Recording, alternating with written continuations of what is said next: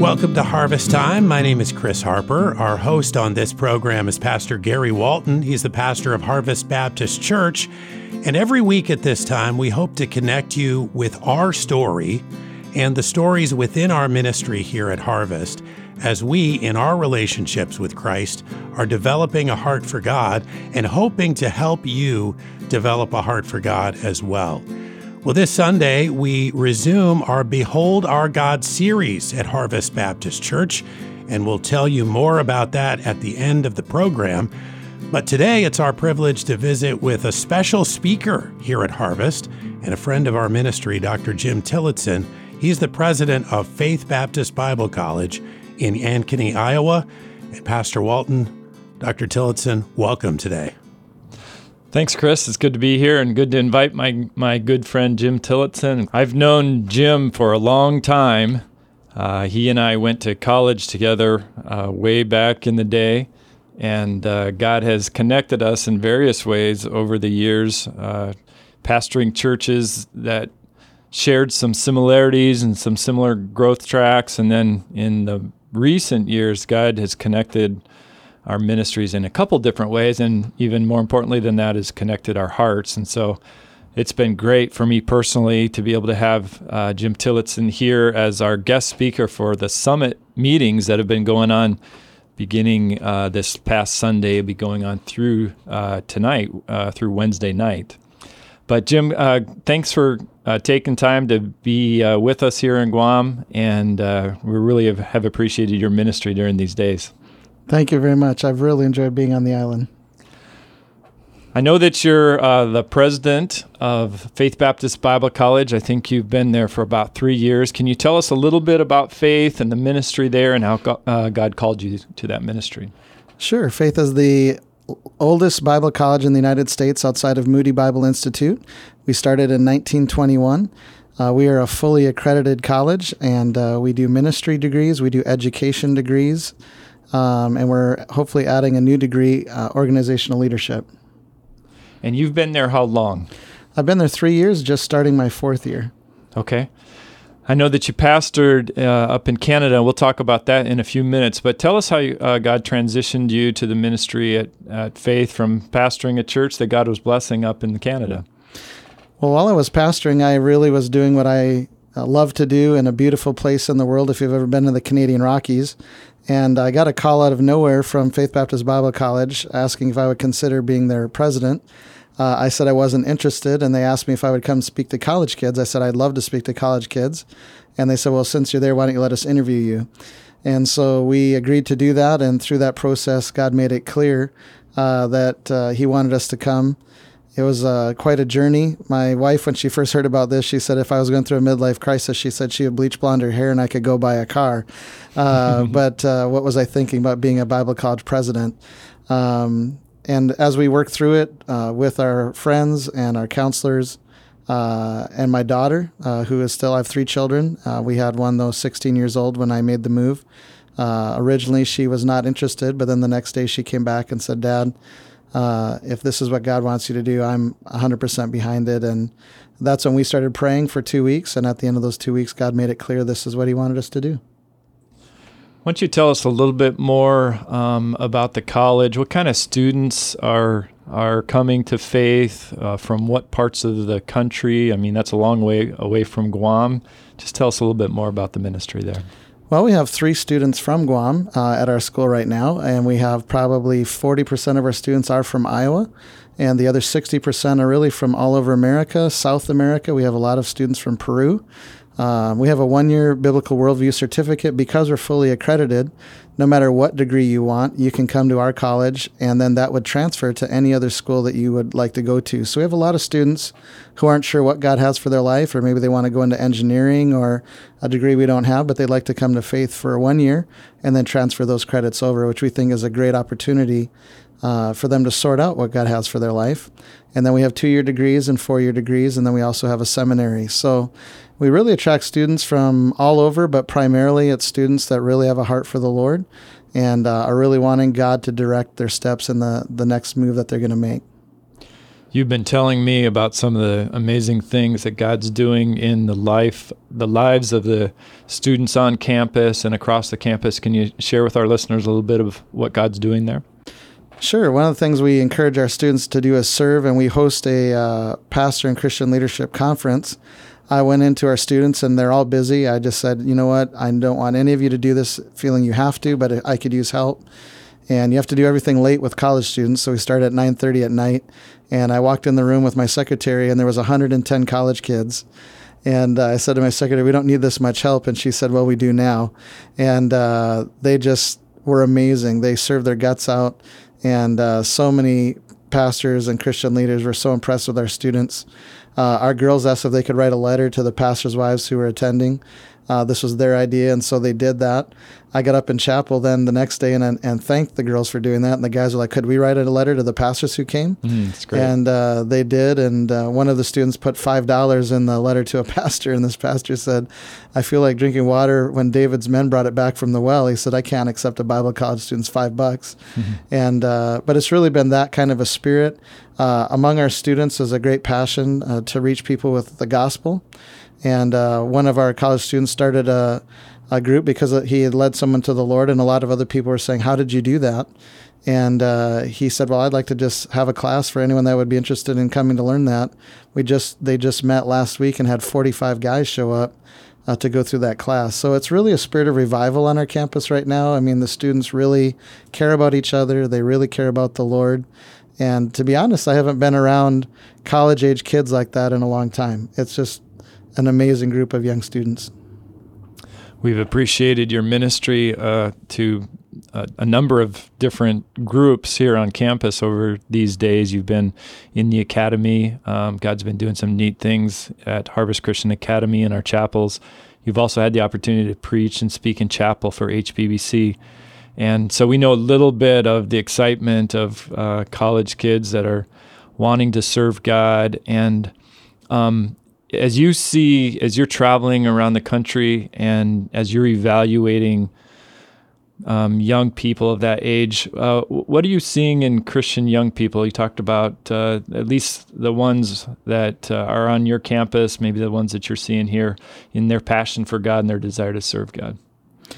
I would say they're highly motivated by a passion for the Lord. I think when you look at this generation, which is Generation Z, this generation is more conservative than the millennials.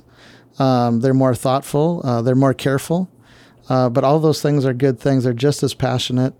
And I would say that you're seeing a lot of young people that are very passionate. They're afraid of commitment. You're seeing a lot of students getting their driver's licenses later than they used to. In fact, if you study Gen Z, they're saying 28 is the old 18. And I would say we see that a lot with our young people. But it's not that they're afraid to go do great things for the Lord. They probably are just more cautious. In other words, back in the day, people would go for a lifetime to the mission field. Gen Z would say, I'll go for 4 years. Not that they wouldn't go another 4 years, but they just want to be more careful. You said that you pastored up in Canada for a number of years before God called you to faith. Now, Canada is a long way away from Guam. Tell us a little bit about what it was like pastoring up in that area, and tell us about the church that you pastored. Well, Canada is very different, even temperature-wise. In the wintertime, we'll have weeks of minus 40, which is the same Fahrenheit or Celsius, if you are confused about that. It's very cold. Mm-hmm. But when I went to Canada, they said it was the graveyard of preachers. In fact, when I went there, there was no self-supporting church in our entire area, which would be the size of the Midwest. And but I would say that there's a lot of people that, though they've never heard the gospel, are open to it. And we started seeing a lot of people come to Christ. And really, I think just like in any culture, if you're friendly and you desire to show people who Jesus Christ is, there's a lot of people that are interested. And I just think one of our problems in anywhere I've traveled is we're just not engaging with people that don't know Jesus Christ. And but as we started to doing that, we saw hundreds of people come to Christ. We planted 4 churches. We started a Christian school, had a small college. Actually, to be honest, being on Guam and Harvest Ministries reminds me a lot of our ministry up in Canada, except that we didn't have a radio station. Mm-hmm. You told a great story to some of us on Sunday about the transition to Iowa, and I think there were some funny things that happened, but it was a hard transition for you, and God maybe taught you some things through that time. Could you tell us a little bit about that transition? Well, one of the transitions is, if you've never been to the Canadian Rockies, it's one of the most beautiful places on the planet, and everyone in my church says, "What's in Iowa?" And really, it's just corn. That's all that's there. In fact, they have cornfields in Iowa that look like the ocean. If you look off the island and all you see is water, in Iowa, you look out, all you can see is corn. I've never seen anything like that in my whole life. And so that was a big adjustment just from there. But I would say in the transition, God made it clear He wanted us to go. And our desire has always been, if God makes it clear, then we want to say yes. And so it was a very difficult transition. My sister passed away while we were transitioning. And I didn't know anyone in Iowa. I'd driven through the state of Iowa twice in my entire life before I went to be the president. And we got there in my first week. My wife got poison ivy. We don't have poison ivy in Alberta. And it got misdiagnosed. And when it went over her entire body, doctor put her on steroids. And when her muscles got bigger than mine, I said, "No more steroids, honey. You got to stop." And then she got chiggers, and we asked, "What's a chigger?" And it's just a little bug you can't see, but it takes a bite out of you. And so I said, I had no idea I moved my family to such a dangerous place. Mm-hmm. And so it was a really hard transition when we first got there. I mean, starting all over, making new friends. Probably a lot of people that move here to the island relate to what we went through. It's a big deal to leave your family and friends. And our oldest daughter, stayed in Canada. My wife's sister married a guy from our church. She stayed with 5 nieces and nephews. Her other sister's daughter had married a guy in our church. And so we left a lot of family to move to a place we did not know anyone. So, but 3.5 years later, it's amazing the friends I have now. And the people at the college are amazing. It's really an amazing group of people. Almost all of them are earned PhDs because we're an accredited school, but they're humble. And I think that's a wonderful combination. I tell people it's easy for me to be humble because I'm not that smart, but when you're really smart and humble, that's a big deal. And we're just blessed with a lot of guys on our campus that are really smart, but are really humble and really love the Lord. You were telling us, and a lot of us that were listening were challenged by something that you said. In fact, I'm not sure if I can say it exactly, but you were talking about that transition, and you challenged us to trust God when you can't track Him, and referenced, I think, Psalm 77:19 at that time. Told us a little bit about a trouble you were having with a door, I think, in your house in this transition, and you related those things together. What was that all about? Well, when we made the decision to go to Faith, my dream my whole life had been to pastor a church in Canada, so this came out of nowhere. And so when we decided that we were willing to go, the night we told our church was the most difficult night. Many people that we loved just walked by and wouldn't talk to us. And so I'm working through all of this. But in Canada, because the weather's so cold, if you have an attached garage, that's a big deal. And so we had just got our dream home. Primarily, it had an attached garage, had a 3-car detached shop on 5 acres. It was all excellent. And if you have an attached garage, you never use your front door. You just drive in and walk in. And well, when it came time for us to sell our house, I had to find the key to the front door, which I had no idea where that was. So I had to go buy a new lock set. I'm pretty handy, so that's not a big deal. Bought the lock set, got home, and then I had to find, of course, the holes didn't line up. So I went to go find the drill, and the drill is in the last box I look in. And now this has taken an hour longer just finding that. And then I found the drill, but the chuck wasn't with the drill. So then I spent another hour looking for the chuck so that I could put the drill in, finally get that together, drill the hole, put the first screw in and the screw strips. And it was just unbelievable. And I got mad. And I got mad at God, to be honest. And I just thought, God, I'm willing to do whatever you want me to do. Could you help me with a stupid doorknob? And he didn't. Another hour went by. And I almost didn't need a new doorknob. I almost needed a whole new door. And I was just so upset. And I just had to finally just repent and just say, God, I'm sorry. I look back now and go, what a funny thing to get upset about. But I think God taught me a lot through that process. So the times in life when we know God's leading, but we don't always understand everything that He's doing. Right. And I think Psalm 77. Yeah, it was 19. Was it 19? Yeah. What's the verse again? It says, God's way, His way is in the sea, His footsteps are not known. And I think a lot of times we want to trust God and we'll follow God as long as we can figure it out. As long as we know where God's going, we're good going there. But often God is not going to show us all the steps. God just wants, that's what faith is. If I can understand it, it's not faith. It's when I can't understand it that God's saying, now you need to trust me. And so many people in Scripture wrestled with that. Job, the most righteous man. And God tells us in Isaiah, my ways are not your ways, my thoughts are not your thoughts. And yet often it's hard to trust God. We're not wired that way. We want to know, it's not that we won't do what God wants, at least we think that. We think if God showed me, I'd definitely do it, although many of us have proven that that's not always true either. But most of us just have a really hard time trusting God when we can't figure it out. And all through the Old Testament and even the New Testament, without faith, it's impossible to please God. And God's constantly telling us, will you trust me when you can't track me? And we had to learn a big lesson in the step of faith there. As I've been interacting with people that were there in that session, as you're talking about that, in the days since then, we've had a number of people that have said, I know that feeling. I know that sense of, I trust God, but I don't know what he's doing right now in this time and of my life. And so the complete acceptance of what God's doing and willingness to obey when we don't always understand. In fact, even now there might be some people that are listening to us that are going through some experiences of life where they're not sure what God's doing. Things are hard and they don't understand. What kind of advice would you give them? Maybe some things that you learned in that time about trusting God during these seasons. Well, I think the temptation when we can't figure God out is to get frustrated. And when we get frustrated, we often make bad decisions. Just like Abraham and Sarah, when God told them they'd have a child, and they waited and they waited and they waited decade after decade. And eventually they got frustrated and said, it must not be with us. And they made a really bad decision.